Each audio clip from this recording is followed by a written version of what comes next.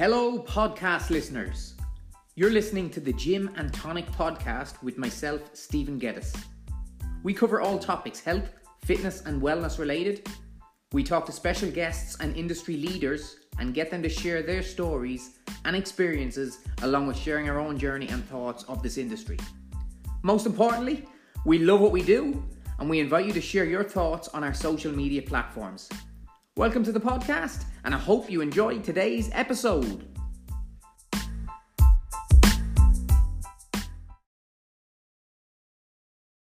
Today we have 25-year-old Fionn Davies from Wales, currently training in Ireland, and she's a black belt under Darragh O'Connell. Fionn, up to date, has already had a phenomenal career, medaling multiple times at the Worlds, most recently last year, double gold at the Europeans, and she's just had an absolutely phenomenal run. Okay, so with that, I'm going to get Fionn here in on board, and we're going to get started, guys. So if you have any questions, let's get them ready, and we'll try and go to those towards the end of the interview. All right, let's bring in.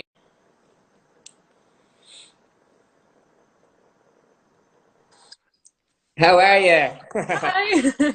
How are you? Not too bad. Thanks so much for jumping on board. No worries. Good. Yeah, so I just gave a little intro there for you. We've got plenty of people jumping on here now, so great to see. Can we start off by, if you just don't mind filling in the gaps and telling everybody your story and how you got into Jiu-Jitsu, and we'll go from there. So I got into Jiu-Jitsu through MMA. I think most people probably got into it because of that. But yeah, I started MMA first, and then we had to do Jiu-Jitsu as part of it, and that's how I got into it. But I come from like a judo background as well, so it kind of already had some grappling there, and yeah, it kind of just made sense to do some Jiu-Jitsu then. Yeah, that's definitely something I wanted to speak to you about, actually, your early days. I believe you played rugby and did judo when you were a little bit younger, and then you transitioned, as you said, in 2013. Was it transitioned into MMA? Yeah. I think so. That's the normal sort of stepping stone, I think, for most people. But I definitely want to delve into what it was like for you getting into the sport. Now it's becoming a little bit more mainstream, obviously. I mean, in 2013... like with Conor McGregor in Ireland, it was virtually unknown, you know, until sort of Conor made his stamp with the UFC and things. So you obviously came from a judo background, so I'm guessing the transition was a little bit easier. But you were still heading into a sort of a male dominant sport. It's becoming a lot more, and thank God, as I said, it's becoming a lot more mainstream, and there's a lot more females in there and guys in there, and it's starting to grow. How did it feel for you when you made that transition and you were sort of walking into that sort of more male dominant sport at the time? For me, it's different, I guess, maybe to like a lot of women, because I've always enjoyed male dominated sports. I don't know, I just liked wrestling, and I've always been a bit of a tomboy. So it's like I was so used to being in a room of guys, and for me, what would have been more uncomfortable was going into like a dance studio or something that was more traditionally feminine environment, because I'd be so out of my depth and something like that.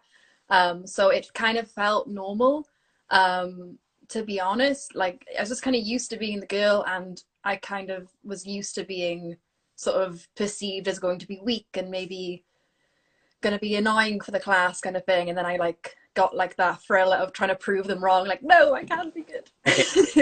So like I was okay, I was kind of used to it, and maybe I had a bit of a, not chip on my shoulder, but just used to it, you know, like used to being maybe expected to not be very able or whatever. What was the reason? Let's talk about your early years a little bit. Okay, so you entered into rugby at age 11, is that correct? I did rugby when I was like 7 or 8. Yeah, so but in the boys team. And then transitioned into the judo. How far did you take the judo, and why did you decide to take the next step into, what was it, the goal or the challenge of just trying something new, or was it something that was sort of that you had just wanted to try for some time? My parents both did judo. They had to because they work in a mental health hospital. So that was like their self-defense. Though I don't think you should be throwing mental patients. Yeah, take that. I let that bit out. So they got me into it, and originally my brother was the one who was kind of meant to do it, and I wanted to join in. So that's how I got into judo then. And then as far as how far I took it, I was on the Welsh team and I won the British as a junior. But like I don't know, it's hard, like with like they're like, oh, like judo and blah blah blah, and like I wasn't very high level, but like I was average, but like I would train. It was like, I know, I think we're just having a couple of every day. I just missed a couple of seconds there. I think our internet, I don't know, is it myself, not great at the minute with everyone. Yeah, missed it there. You said from the British, you won the British as a youth. Yeah, so I won the British as a junior, and with the training, it was like every night of the week. You'd go. It's different from jiu-jitsu where that each club would have a session like twice a week, maybe once a week. So you'd go around to all different clubs every night of the week. And then on the weekend, I'd usually have a tournament, or I'd have sometimes 2 tournaments in a weekend. So that was intense. But I loved it for a while, and then you just become a teenager, and you just start to wish you could hang out with your friends, and you kind of feel a bit strange because you've got big muscly arms and no one else does, and and you just want to fit in. So I think that's what pulled me away from it more. Yeah, I think as a youth, I think everyone goes through that sort of stage anyway, where you're trying to fit in with different groups, and as you progress, you start to become you start to find find what suits you, and the people you surround with yourself with the people that sort of help you and as a person. How did, just as you tipped on it there, and it's something I'd like to address, jumping from sort of school to school, when it came to competition, because I know some very traditional schools really frown upon you training with other people and things like that. When it came to competition, how did you decide who you were going to compete for and for what banner? So it was always like the way the scene worked. You'd have your team, like your club team, but I represented Wales. Yeah. Like I started in this gym, and like the gym I started in would be my main gym. I went around to loads of different gyms, and no one ever cared about that because it was all Team Wales, which I think is something that I wish Jiu-Jitsu could kind of become a bit more, like really get behind your country and people who are going out there and representing your country, rather than being weird about the gym politics so much. I guess it's just because when you go to Worlds, you represent a team, and it's not like by national country or whatever. But I don't know. Yeah, it's a shame, but I guess whatever. Yeah. Can we talk about I suppose the stage when you were at the back at CRA Academy? Okay, so you started out your journey with the Chris Reese Academy.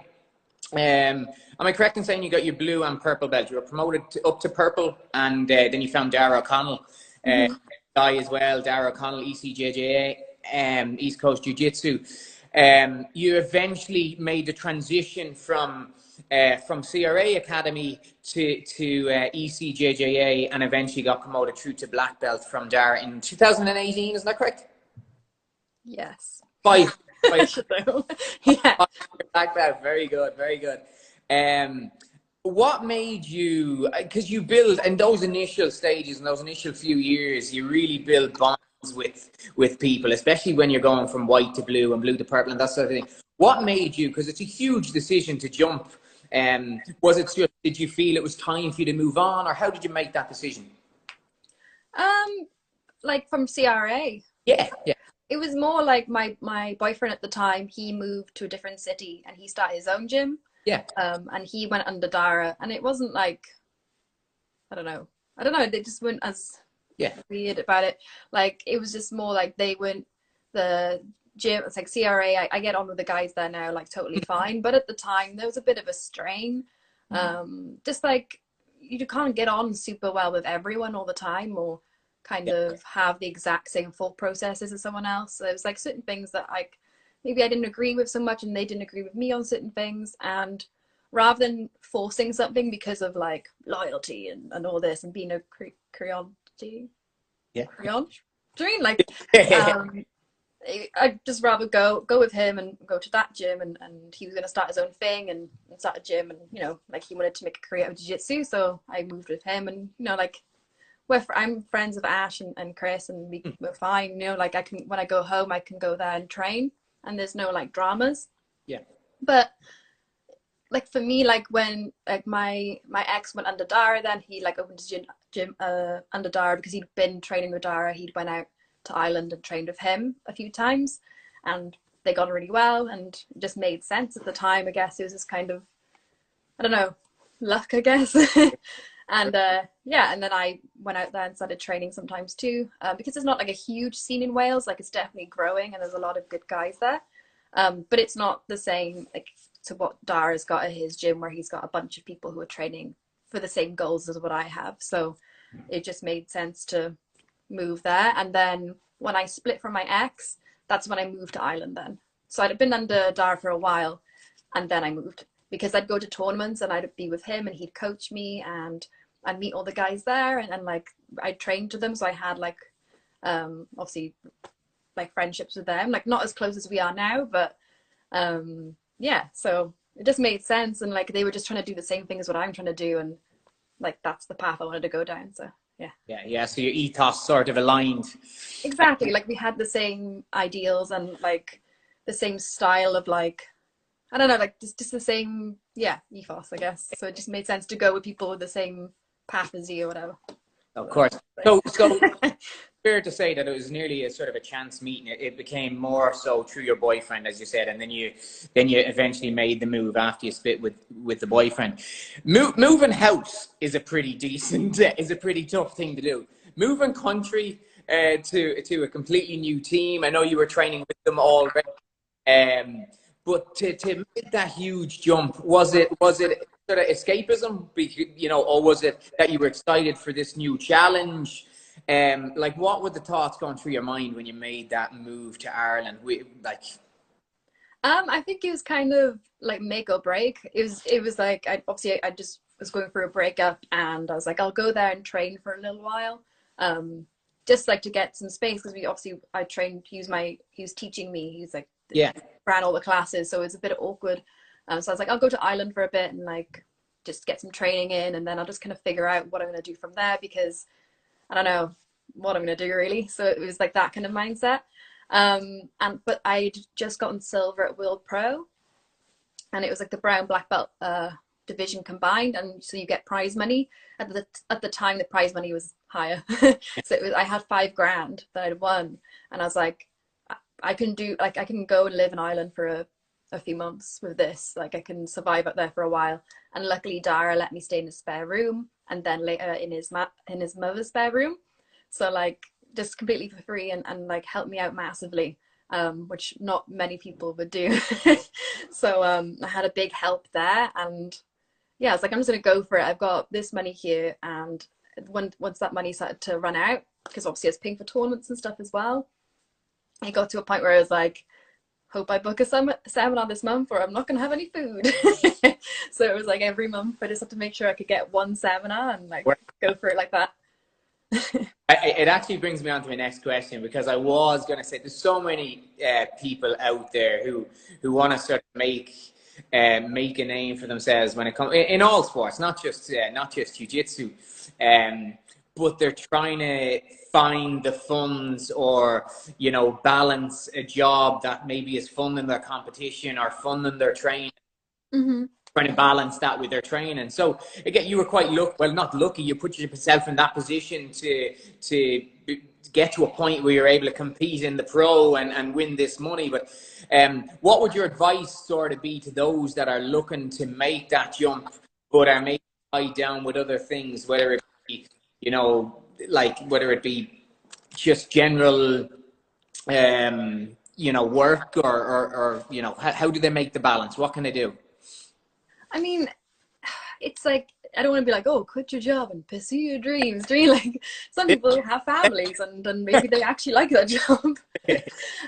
But I think for me, I had such a clear opportunity, and it was like, am I gonna what am I gonna do with this $5,000? Am I just gonna save it away for maybe a house, or could I book a holiday with this? And it's just not making a sacrifice, because it didn't feel like that for me. It was like, this is my chance to go and do what this has been on my mind for a while now. Like I knew that, like to a point, like I wanted to go to Ireland and for a while, and I'd thought about it, where I knew like they had like such good training there, and I go out there every month, and it just made sense. And I thought I'll just make the jump and take the risk, and what's the worst that can happen? I end up going back home and going back to working on the doors, doing like whatever, like I have to do that, I'll have to do that. But I always have my parents' house to go back and live in. Now I'm not sure they would have really wanted me back there, but they would have taken me in, you know. It wasn't like they would be like, no. So I knew realistically what position I was in. I knew I could get a job if I needed to get a job.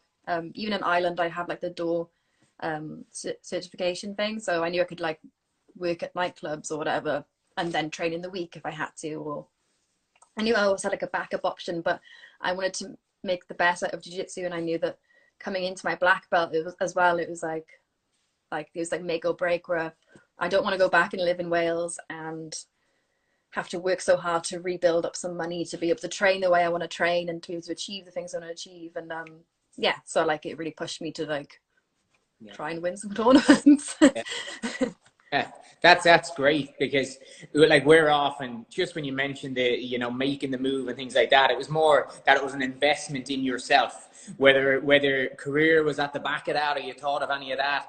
It was that you wanted to go and improve yourself, and as you said, you're coming close to your black belt and things like that, because we're so often we're taught traditionally, you know, oh, you have to put that in the back, you know, or invest in something. And exactly as you're saying, like investing in yourself and making that jump, you know, risk reward rate, I suppose, has to always be taken into account. But for you, as you said, you weren't going to go homeless. If you needed to, you could have gone and got a job.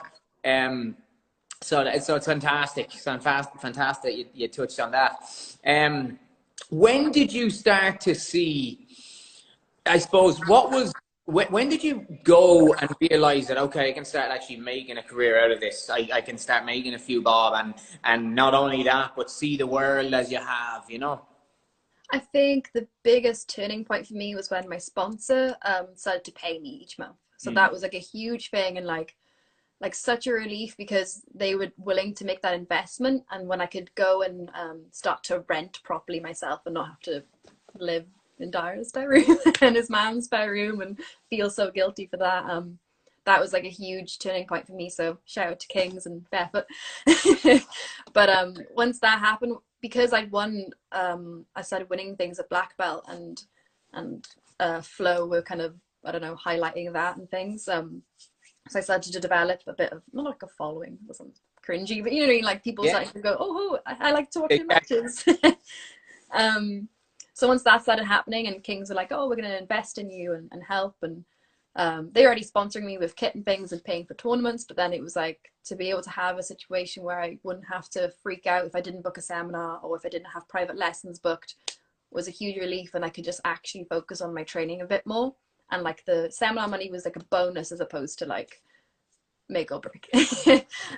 So once that kind of happened for me, like that was like a big turning point. So that only came through winning tournaments. So it was like when I'd go to the tournament, it was like, I wasn't thinking, oh, I have to win, but I was thinking I have to put on a good performance to start to make a name for myself. Because when you put on good performance, more people want you for seminars anyway. So yeah. So was there a particular moment or a particular turning point? You've obviously said when Kings came on board and Barefoot, and you started getting sponsorship and money through, but was there a particular defining moment there that sort of helped you progress to that next level? Like, was it a tournament, or was it just like when did you all of a sudden realize, okay, something is just after changing and clicking here? I think when I won Nogi Worlds, it was like my second black belt tournament. I did the Dublin Open a few weeks before, and that was obviously amazing, and like I had all my team there and it was great. But when I went to Nogi Worlds, it's like, let's see if I can actually do okay in the black belt division, because I fought some of the girls already because they combined brown and black belt, and at ADCC I'd fought like Bia Mosquito, who was like the best, and I was like, oh Jesus. So it was like I didn't get to mix with them too much, but I had a little bit, which is like the benefit of the women's division, is you kind of get thrown in with the black belts a lot because they're just like, why not have fun. So like there was that benefit of like I kind of knew what to expect, but the more I mixed in, the more I got like an idea of where I was at. And when I won Nogi Worlds, it was like, okay, like I belong here, you know. It's not like, Yeah. it's not a fluke or anything. It's like, if I can win this tournament, like I definitely know that I'm in a good spot. So going from there, like, gave me a lot of confidence like the season then, and that was like a big turning point for like how I'd compete then.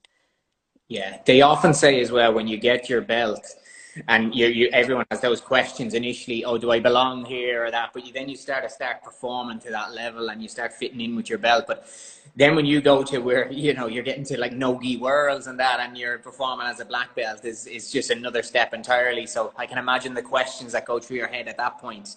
So Yeah, you're trying to prove to yourself as well.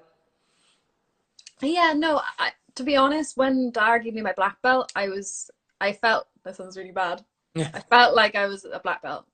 I mean, like before, I was like, I was ready for it. And when he gave it to me, I was like, cool. And we'd had that chat before where it was like, not like, this is exactly when you're going to get it, but like, I knew it was probably coming, because like, it's different because I'm a competitor. So like, there has to be like some sort of thought process behind, okay, you need to qualify for this. So probably can't not like, so he wanted me to do Europeans at black belt, and I wanted that too. So there had to be that in consideration. But luckily I won Worlds at brown, so I didn't have to get the qualification points. But like, there's like those talks, and he does have that with the competitors. So like, I was like ready for it, and I'd won brown belt Worlds that summer. So I was just ready for it, and I knew I was that level, but I just didn't know, could I be the level I wanted to be, which is to win the tournaments and to medal at least. And yeah, so that was like the big concern. Yeah, and you've had, well, like that, like ECJJA has such a fantastic competition team, like, so, yeah, I can understand what you mean, and that you knew you had a sort of a strategy going forward, so it wasn't such a surprise. You've had a phenomenal run. You've competed at a very high level. How do you deal with the other side of things, like the losses, when a loss comes? How do you prepare yourself for that mentally? And when that does happen, how do you get out of that and move forward? Yeah, I used to take losses way harder at the lower belts, and I think that's common. It feels like the end of the world. But what I noticed when I got to black belt was like, I didn't like, I wanted like those things. I wanted to win worlds at blue, purple, and brown, and like win all the belts, and that didn't work out. And then I was like taking it so hard, and then I got to black belt, and I was like, no one cares. Like nothing matters. Like, no one cares I won brown belt worlds. No one cares if I won whatever at blue or purple. Like, it does not matter. When you get to black belt, that's the professional level, and that's where it actually counts. So it took loads of pressure off me, and yeah, like, it just took loads of pressure off then when I got to black belt. So to win those tournaments, then it was like, I've got years and years at this belt now. I've got all the time in the world. Well, not all the time in the world, but until I'm crumbly and really tired. But it's like, I've got so many tries now to try and win worlds, and I'm not rushing it. And yeah, so it's like, yeah. So it's funny, actually, because my next question was going to be about the pressure becoming a black belt and trying to perform at that level. You've taken that question away from me. Sorry. I was going to ask about, I suppose, when you competed at the Worlds for the first time at black belt then. Was there any pressure there to perform? And if so, how did you deal with those nerves going in? I'm sure there was no pressure from outside pressure, but there was probably, maybe I'm wrong, pressure on yourself to perform and to do your best there. How do you deal with those emotions? Oh, last year's Worlds was so tough. Probably the worst. Was it the worst? The worst experience.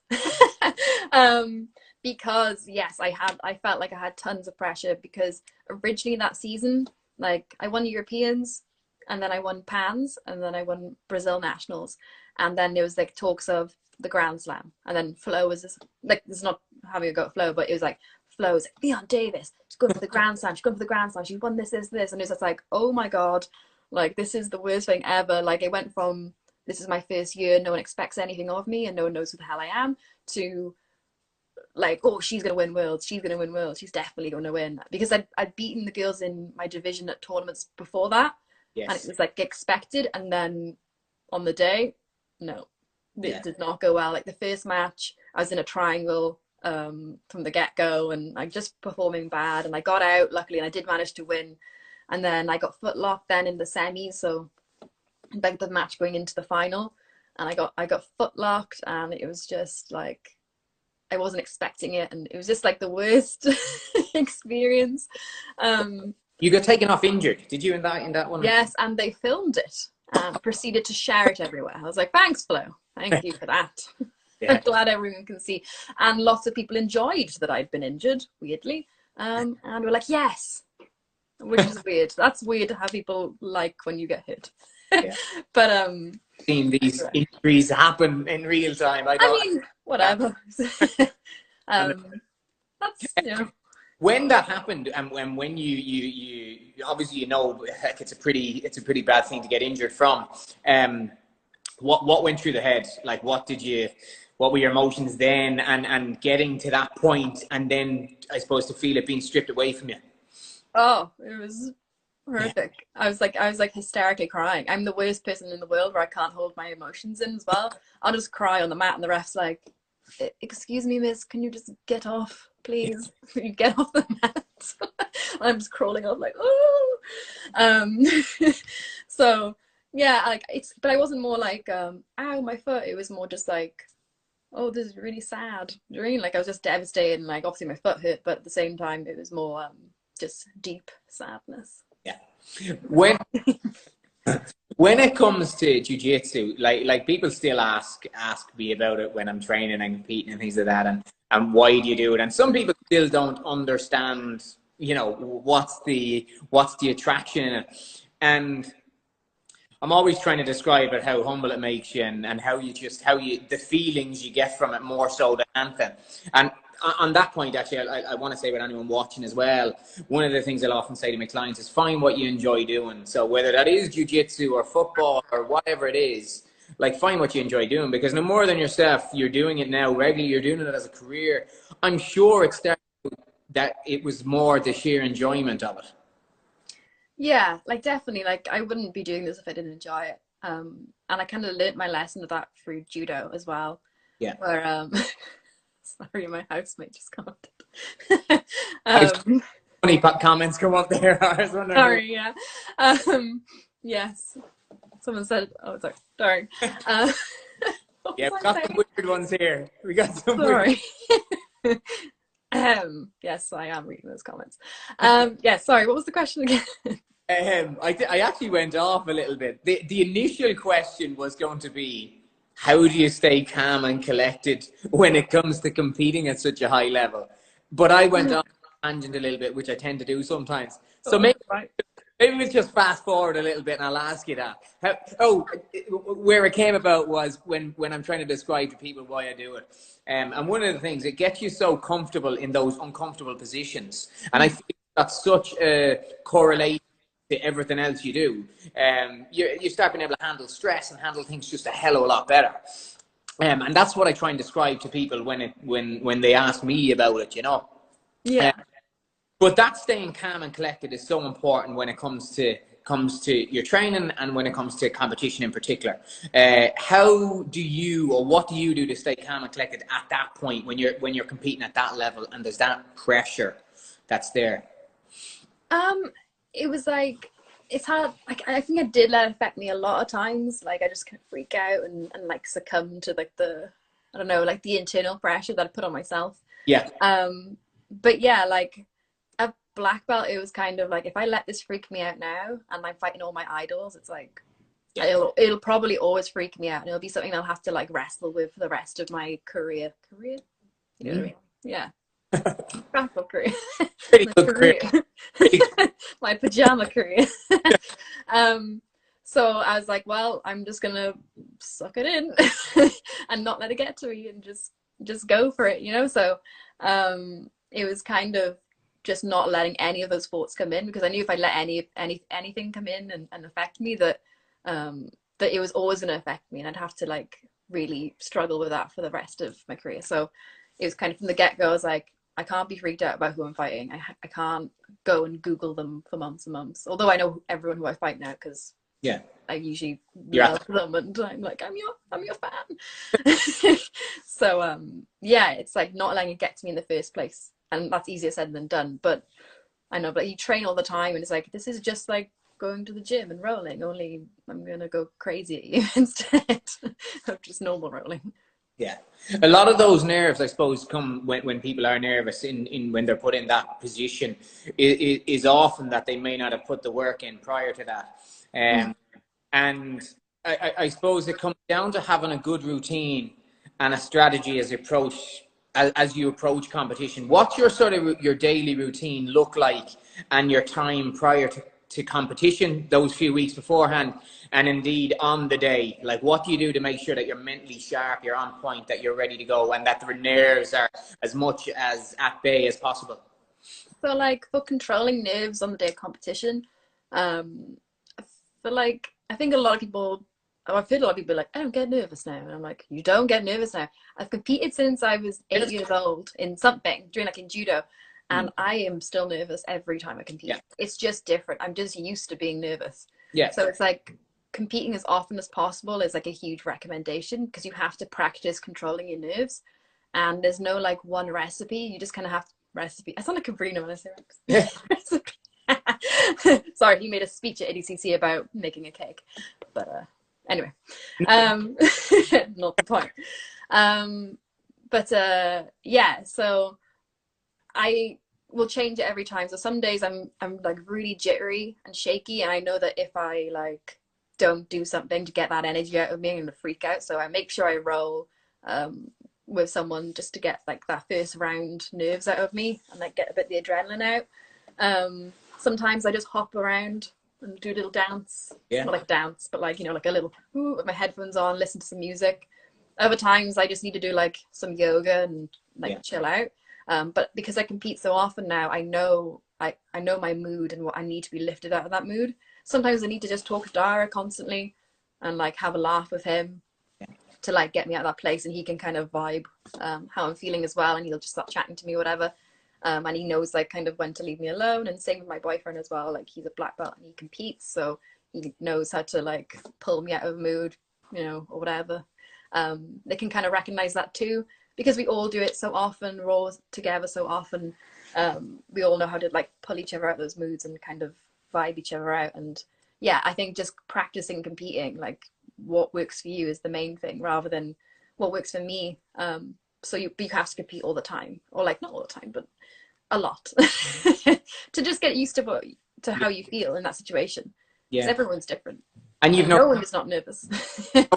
That ritual on the day that helps you, or you like do you wake up at a certain time, or do you do anything specific on the morning, or is it just go with the flow and, you know, monitor your own nerves or your emotions and try and adapt depending on how you're feeling? You have to be adaptable. It can't be, this is my routine, because as soon as one thing goes wrong and you're in that nervous sort of mood, you're gonna freak out. I don't have like a specific routine. I vibe out myself and I go with the flow, and I'm as bendy as possible, because if the board is down and I can't see what time I'm on, it's like, or something like that happens where it's like, yeah, there's a lot of are out of your control. Exactly. And like what's in my control is how I'm going to fight, and that's all I focus on. And if everything is like crumbling around me, I'm just kind of like, okay, I'm just going to keep warming up, and just I just don't let anything like that affect me, and I just focus on me. And usually the people around me help out with making things a bit smoother. So yeah. I don't have a set routine though. I wonder, does that mindset come from actually training and competing as well? Because obviously we mentioned adaptability.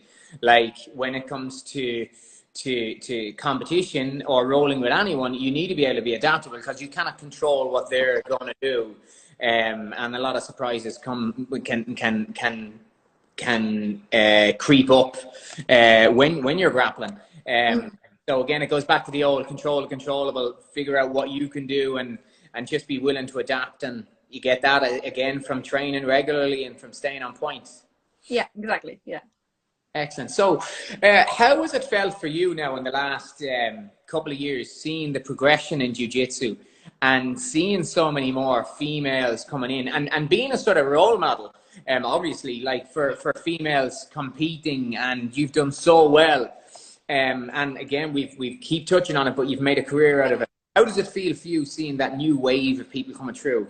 Oh, it's so good. And I think I've said this before, and I know it's kind of cheesy, but like, I'd love to be like that person who, like, when the new girls come through to black belt, I'm like passing the torch kind of thing. And like, obviously I want to beat them up, but at the same time, like, if they beat me up, it's kind of, this is only a positive thing. And it just means that women's jiu-jitsu is getting better.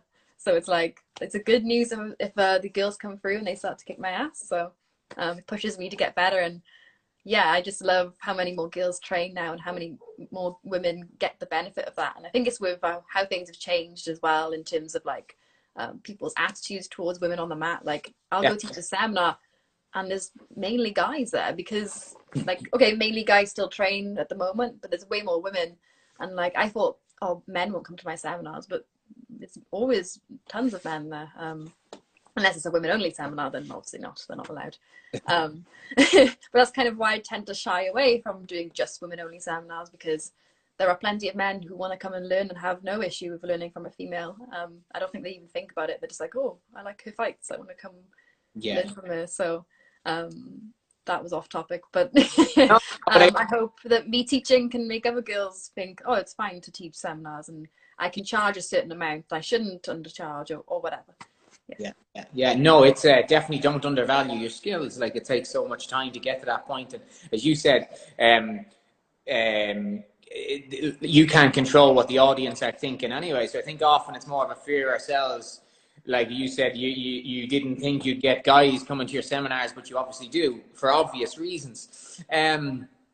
One of the things for people starting out, and I want to get a comparison between when they just begin and how you control these things now, or how you react to these things more so, is when you first get into, and for anyone that's watching right now and hasn't yet started their jiu-jitsu journey or has been thinking about joining a school, there's a lot of frustrations initially, like for the first couple of months, until you're like a fish out of water when you get on the mats. And it can be frustrating when you're not seeing that progress. Well, you're not seeing it, but there is progress happening. Maybe you're getting, armbarred over and over, choked over and over and over, which happens everybody. Those frustrations are very real at the start. I'm sure as you get more experience and get to the level you're at, when you do approach a stalemate, or you have a couple of months or that where you don't feel the same progress is happening or your game is progressing, how did you deal with it back then, and how do you deal with it now? And what would you say to the people that are watching that are maybe currently going through that? Yeah, so like, it's so common. I feel like I never get better. Especially when I train with people and they always beat me up and they're also getting better. So it's very hard to measure it. I think that's I think having goals was like such a huge thing for me. Like, I'd turn up to training and I try and just train and do whatever the session was, and if I didn't watch any jiu-jitsu or take an interest in it myself, then it's kind of hard to improve during. Like, I know people will say jiu-jitsu is boring, which I don't understand. Like, if you do this, like, if you don't do jiu-jitsu, then I totally understand. It probably looks very strange. But if you do jiu-jitsu, why don't you watch jiu-jitsu? Like, you do it, you understand what's going on, then it should be fun to watch. Just find good matches and then it will be fun. If you're really into it, I guess. But so like, just making sure I had goals for each session was like a huge changing thing, because I would get so frustrated, and I still get frustrated, but definitely less so now, even though I feel like I progressed very quickly or at a much faster rate when I was at the lower belts. Maybe it didn't feel quick at the time, but now looking back, I'm like, oh, those are good days. Whereas now I'm like, oh, I slightly adjusted my hips there and that made no difference. During like, that's kind of what it's like now. I think it's the details you start to look at when you go up the higher belts and you get to the level you're at. It's the smallest little details can completely change. I feel like it's so confusing. I feel like I have so much to learn and I know so little, but at the same time, I make no progress. Or such small progress. It's so weird. But yeah, like I think not letting that dishearten you if you feel like you're not getting better. You're definitely not getting worse. And the best way to sort that out is to watch lots of jiu-jitsu and have goals when you go train, because there's no way you can't improve if you're doing that, unless you're just laying there like a salmon. I don't know. It's something I'm glad you touched on it again, on goals as well, because it's something I could talk over and over and over about, and it's something I'll always bring to my anyone that asks me questions. I'm usually, well, what's your goal at the minute? What are you doing in order to try and achieve that goal? And that sort of helps you to bring in a measurement system that you can refer back to and say, well, okay, no, well, there is progress because I've gotten from this point to this point, I've hit this goal, and then you start to set higher goals. And it also, I think, gives you confidence. Listen, you're messing with your hair. We're all in COVID. Quarantine hat. Shaving mine off, I don't know. But yeah, so goals are such an important way to measure progress. You've hit some massive, already had highlights. As we said, you're 25. It is 25, isn't it? 25 years old. Sadly. Yeah, no. Listen, 35. I'm an old man now. You know what I mean? But yeah, you've had so many highlights, and what's next for you? Like how do you step it up a notch from here? What's your next big goal? What's your next thing that you're striving for? And how are you actually staying on point right now for when you do get back to competition season? Like for me, there's like nothing like I've said this for years and years and years. Even at like purple belt, blue belt. Well, it was not blue belt. I don't know what's going on with a blue belt. I don't know what I was doing, but definitely from purple belt up, I think to myself, if I lost, I remember losing the final of purple belt worlds, like, doesn't matter, like all that matters is black belt worlds. And now I'm a black belt, it's like I have so many tries at this. I have years and years ahead of me. I don't plan on doing anything else other than this. I want to open a gym one day, but like that's all jiu-jitsu. So it's kind of like all that matters is black belt worlds. If I lose at Europeans, or if I lose at PAMs, or I lose this year's worlds, it doesn't matter, there's always next year's worlds. I just go to the next one, and like kind of taking it like that, and that helps me kind of not freak out so much if things aren't going my way for a while. Like if I'm not winning or I'm not doing so well, like that, just having that goal, and that's always going to be the goal. And I'm sure that once I reach that I'll just go, okay, now I need to win it 3 times 5 times, and kind of go like that. So good. Yeah, for me, it's like that's the goal. That's the consistent one. I'll have smaller goals, as in like I really want to improve my guard, or I really want to get good at this position, or whatever it is. Like I always have those little mini goals, but like they all build up towards that one. Yeah, and then sometimes it's if I'm feeling sorry. They all fit in, as you said, for that larger goal. There's the reason you're doing those small things is so onto that bigger thing. And then sometimes if I'm having a really rough time, sometimes it's like I don't have any technical goals. It's just I want to enjoy jiu-jitsu for a bit. Like maybe I'm losing touch with that. Maybe I feel like I'm not having fun in my sessions. Maybe I'm getting too bogged down with pressure or whatever it is. And then it's like my goal is to enjoy the session and to mess around and just like do fun stuff in my rolls and do crazy stuff. And like that's like, but like the consistent one is to always love jiu-jitsu, because I know what it's like to fall out of love with a sport. And for there to be preventable things that I could have done if I'd just known, you know, or if I just had a different mindset. And for jiu-jitsu, it's like, as much as I love it, like you can get burnt out of anything. And yeah, so my focus is just, if I'm not enjoying it for a while, like right now in quarantine, I have some mats and I have no competitions coming up, and it's hard to think, oh, I need to be ready for this competition because I don't know when that competition is going to be. And right now it's just like the goal is to have fun, mess around on the mats. That's it. So that's a brilliant piece of advice in itself. Again, for whatever it is that your sport is, or if you're trying to get into something, usually people look to start improving their health and fitness, and it might be from a weight loss point of view or something like that. And when people walk through the doors of our gym, I try and say, well, listen, like first things first, when you're finished this session, you're going to feel fantastic. So let's try and focus on that. And that's going to help to bring you back the next time. And if you're enjoying it, again, it might be going around in circles a little bit, but if you're enjoying it, you're going to continue to do it over and over and over, which eventually then you start to see progression, you start to move up the levels. I think that goes without for any sport. Yeah, exactly. Yeah. Definitely. What do you feel? Actually, you mentioned before I go on to the you've got some mats in there at the minute. I know there's probably a few watching, going, you know, what's she doing at the minute? How's she improving? What's your routines looking like at the minute from a drilling point of view and from just training in general? What are you working on to sort of to stay somewhat sharp? For jiu-jitsu, it's usually I go on the mats with my boyfriend. Luckily, he's a black belt. And we kind of drill for a bit, but the drilling is mainly, it's not like structured, strict drilling. It's just like, ooh, let's have a look at these techniques. And I saw this on YouTube. Just like I'm sure anyone else is doing, like there's nothing different there.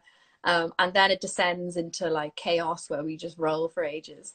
And it's just, because he's my boyfriend, it just ends up being a giggly play fight. Yeah. But he beats me up, so. Or it turns into like a mild argument. So it goes either way. Most of the time it's positive. But like mainly right now, I'm not so much worried about my jiu-jitsu. Like I know I'm not going to forget jiu-jitsu in like a month or like a few months. And it's kind of feels like if I'm injured, I can't do as much. Like we will do a bit, but like we can't train in the same way as I would at the gym with like loads of training partners. Yeah. So like I'm going running and I hate running, and I hate running so much that I want to be good at running because I hate that I hate it, if that makes sense. Yeah, definitely. Now I'm like, I'm going to do it because I hate it that much that I want to be good at it. Like that. I have a kettlebell and I'm doing lots of yoga and I'm loving yoga, which who knew you'd feel so good if you just stretched. Yeah, I'm encouraging people and ask me as well. Just look, go on. There's so much information online. And like that, do yoga. Just do yoga. You're going to feel good. Oh, it's so hard as well. Yeah. It is. Oh, yeah. I think because you look and you think, oh, that person's not moving. That looks very easy. Yeah. In reality, if it's easy, you're definitely not doing it right. Anyway, that's oh my God. I'm trying to do a handstand as well. Good. But even like that, I can do one, but like not very well. But even little goals like that, like it helps keep you ticking over, and I think at the minute with the pandemic and with everyone being locked down, like it's so important that we're enjoying what we are doing and that we're setting those little goals in order to stay, as I said, mentally on point and to not go mad, because with everybody else I've spoken to over the last couple of weeks, your number, we've had I think 12 lives now, so great, and across the board everyone. Same thing. Try not to get consumed with social media and with all this negativity that's going around. Like, look after yourself, look after your own health, enjoy yourself, find something, whether it's a walk or whether it's yoga that you enjoy doing. And no more than you just said there, perhaps it's a time to look to double down on your weaknesses. And if you dislike running, like, set it as a challenge for yourself.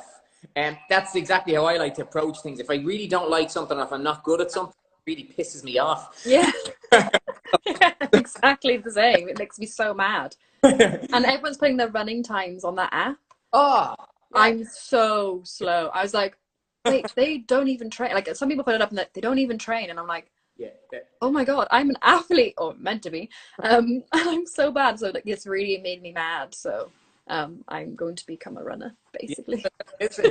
It's adding to your game. If you ever need to run away from a match or anything like that, like exactly. I'm just looking at the time here. I didn't realize we're on now for 50 minutes, and it's been. Sorry. No, it's been absolutely fantastic. It's great. So the idea of these is so we get a good insight into yourself and into your training methods and into sort of what makes you tick. But which actually leads me on to my next one. Outside of jiu-jitsu, what gets you going? What makes you tick outside of jiu-jitsu? Like, what do I like to do? Yeah. I don't have hobbies. What do I like to do? I like other exercise. What I'm realizing is if I want to do anything, like in this situation where it's like I can't do as much jiu-jitsu, or I can't get the same buzz off the jiu-jitsu because it's not like tons of training partners and doing loads of rounds and going crazy. I need to do something to like focus on anything else. Yeah. But like I did a little doodle. I drew a little bit. Then I was like, I'm shit at drawing. I really like just competing. So like anything, like my boyfriend's going to run in too, and he's way faster than me. So I just want to be faster than him, or at least catch up to him. Yeah. So just little things like that, like anything competitive, yeah, I want to be involved in. I don't really have, I just love jiu-jitsu, and yeah, like it's not a chore to do it, you know, like watching jiu-jitsu, doing it, teaching it, you know, or like anything to do with it. And then anything that's going to help it. So running will make my cardio better, which will make me better at jiu-jitsu, hopefully. Yeah. Yoga will help with doing weights, makes me stronger so that I can bench people off me if they get the side control. So bring things back to your main goal, which is to get better at jiu-jitsu. And you, as you mentioned there, maybe you don't like doing strength training, but if you look at it as a tool that's going to help sharpen, you know, that's going to help sharpen your overall game, it becomes easier to do, because you know you have to do it in order to progress, or like the yoga, running, like that. Yeah. And you approach it from a different yeah, is it? Who's this a shout out for? Bear Belts, they're not actually sponsored, but they do. Maybe they will after this. Sorry, carry on. Okay. There's a huge crossover, and it's funny now, as we said, like a couple of years ago when you would have started this sport, it wasn't very mainstream, and it's starting to come a lot more into the mainstream now. And you see people that are doing rugby, that are doing other sports, competing in other sports at a professional level, that are now adding jiu-jitsu in order to help them progress at their sport. So there's such a massive correlation between jiu-jitsu and quite a lot of other sports. Yeah. The question I'm going to ask you is, if you weren't doing jiu-jitsu, what's the other sport that you would be doing? MMA. That's the same thing.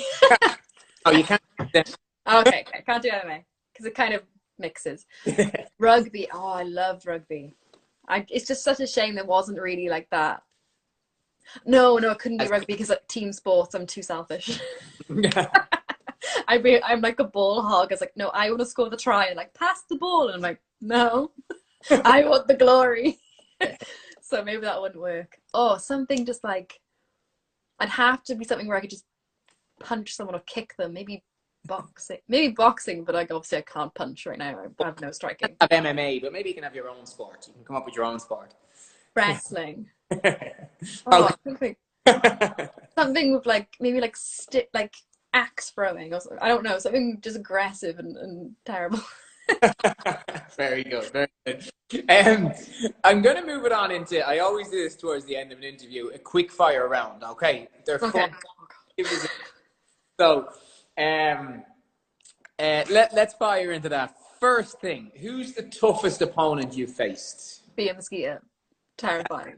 Yeah. Oh, so scary.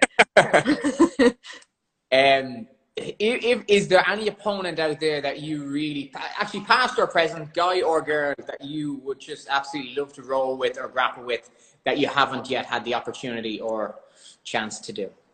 I think if I rolled with Marcelo, I'd cry. Yeah? You've never had the chance, no? No, I'd just love to. And then I'd just cry and you'd be like, okay, next round.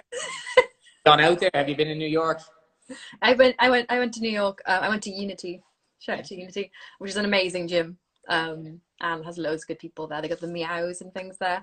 Rolo Santana, but like I'd also like to visit Marcelo's as well someday. But at the time, I just wanted, Unity had such good training. I was like, I don't want to go anywhere else. So I'm just gonna go here.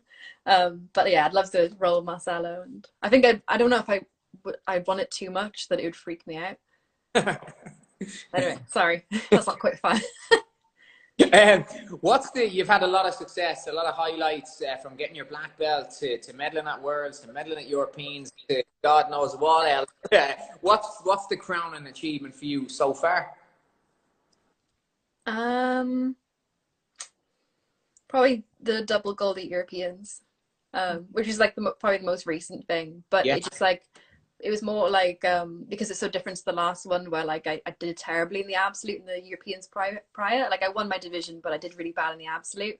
And I just felt way more calm, and I got a major open class gold, which was like a huge goal for me as well, because I struggled with the open class so much, being quite small, not small, but like lightweight. Like you don't really do well in open class usually.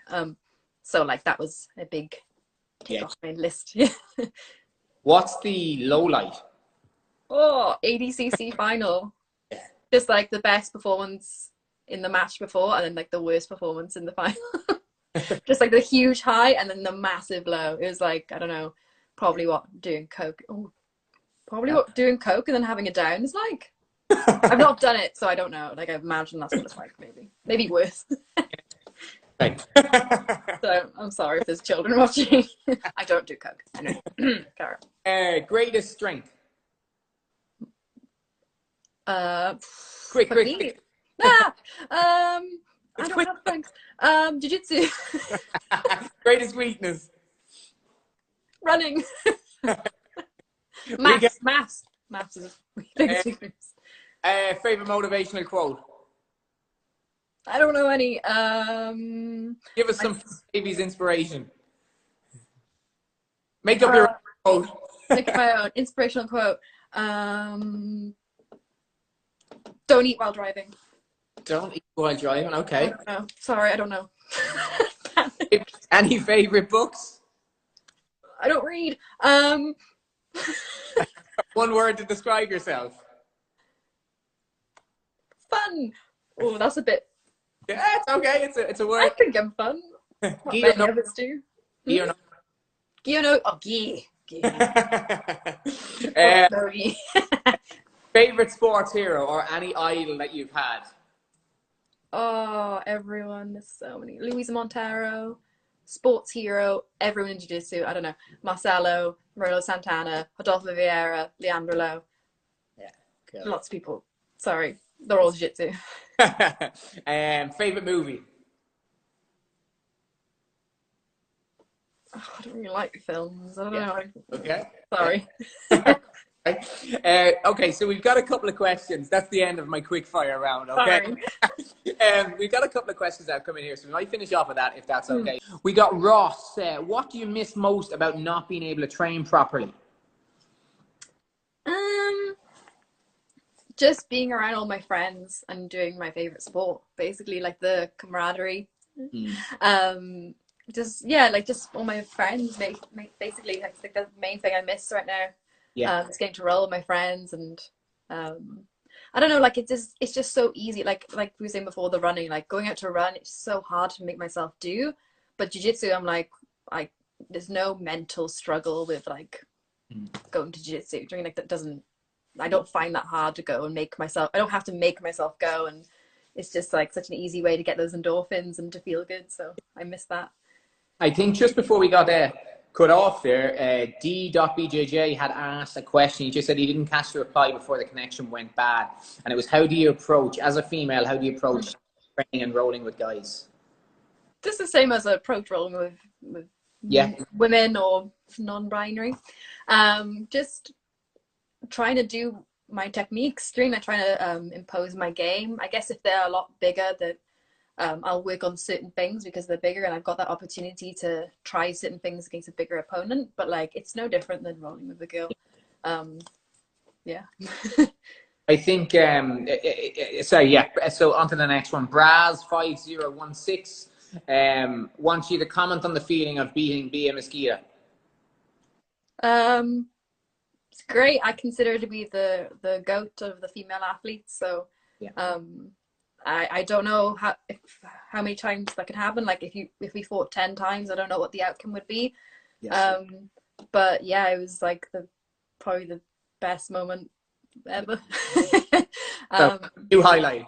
Yeah, like for me, like that was huge. Like because I don't know, maybe if you don't know the context, and like she beat me at the ADCC before, and like for 2 years I've just been thinking about beating her and doing that, and that's a compliment to her, you know, because she's so amazing that's why that was such a huge goal for me.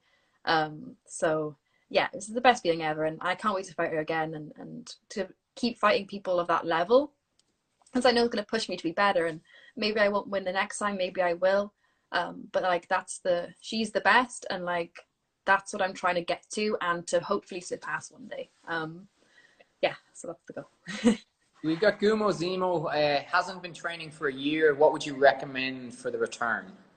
Go back. What do you mean recommend? How? Like you just have to go training. If you get injured, then obviously ease yourself in and ease yourself in even if you haven't been injured. But yeah, like just try and get back some consistency. If it's something you enjoy and you've been thinking about and a year on you still want to go back to, that's a good thing and only means that you enjoyed it. So get back stuck in, and no one's going to judge you for being off for a while. Like I always think it's weird when people are like, oh, I can't go back because they're gonna, like, it's not a cult. Or hopefully a gym's not a cult, so they're happy to see you, right? Well, we welcome everybody. Yeah, everyone wants you to come back on the mat because we're weird pajama wearing. Olivia is asking you, why are your eyelashes still looking so good, you jerk? Oh, they're not. No, I've got one false lash left. Can you see it? Like that's the final one, and the rest is just mascara. So I've got one, and it looks, when I don't have mascara on, it looks really bad. It's just one big black thing sticking out here. I'm tempted to just yank it out my head, but I'm resisting. Thanks. After coming in here from Lily Fangi. Okay, is it possible to compete at professional level and still hold a full-time job?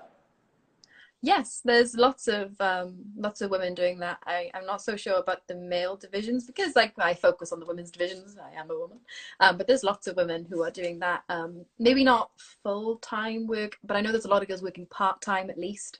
If it's something you want to do, if you want to be a professional athlete, I think you need to like Olivia is, for example, she works as a physiotherapist. I hope I got that right. And she is very high level. She's one of the top girls. So just shows you can. And most girls are teaching jiu-jitsu. So like I don't work traditionally, but I teach seminars when I'm not competing on the weekend, or I'll go in the weeks or whatever, or teach classes.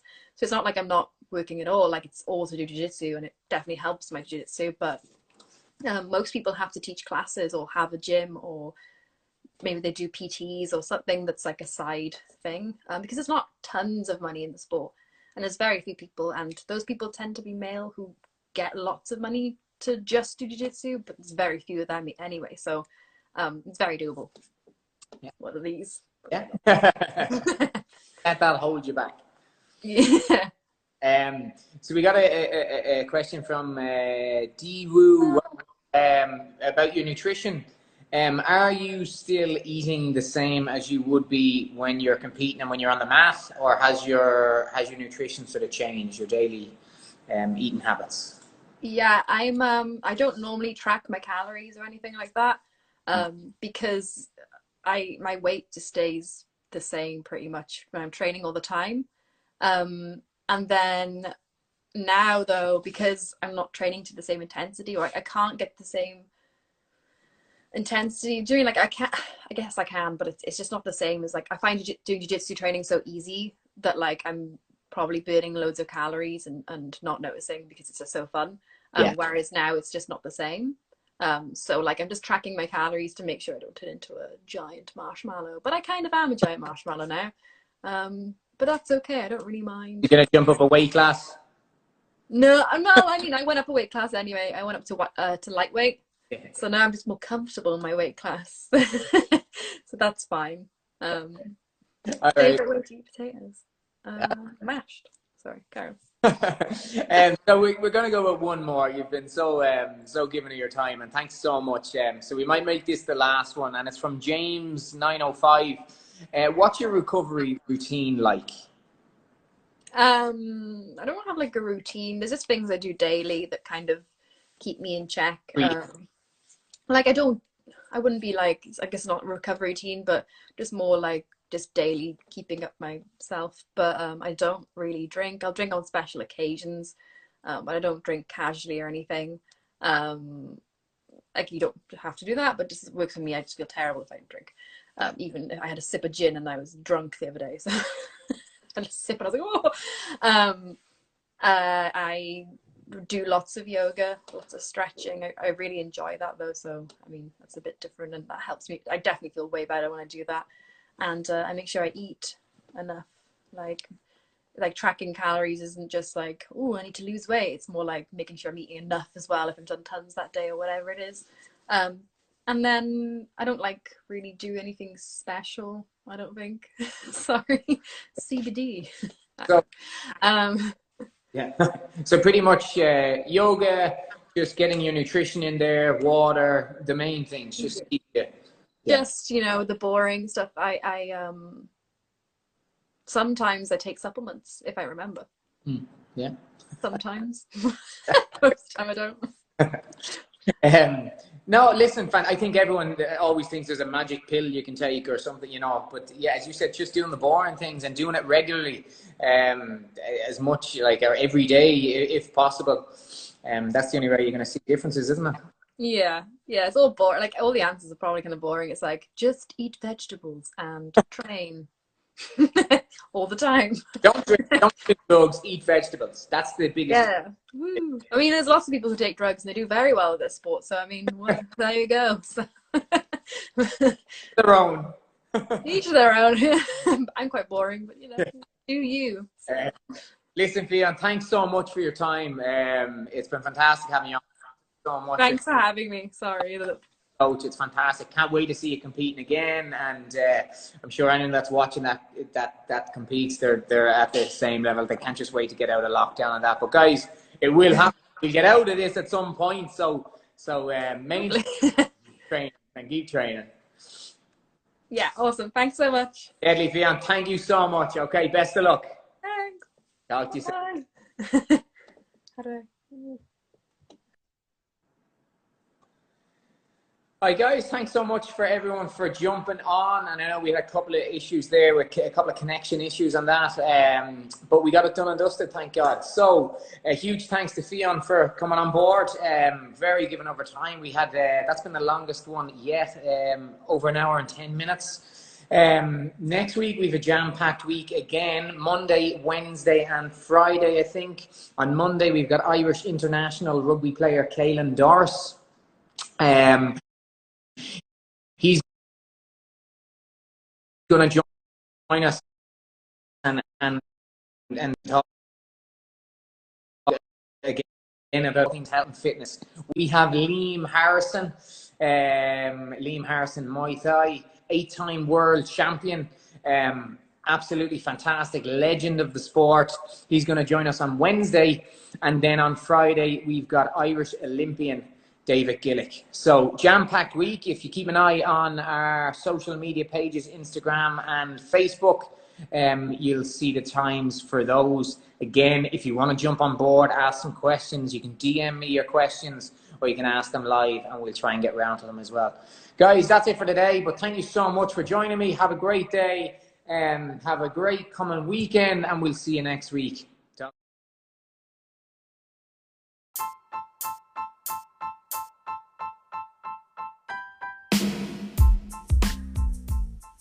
Alright guys, that is a wrap on another episode.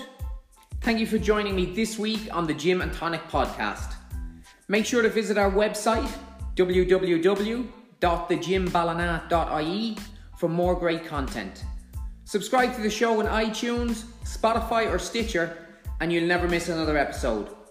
While you're at it, if you found value in this show, I would really appreciate a 5-star rating on iTunes, or if you'd simply tell a friend about the show, that would help me out too. If you like this podcast, you might want to check out our social media platforms. On Instagram, at @the_gym_ballina, or on Facebook, at the Gym Ballina. Be sure to tune in for next week's episode. That's it from me, Stephen, at the Gym and Tonic podcast. And remember, this is what we do.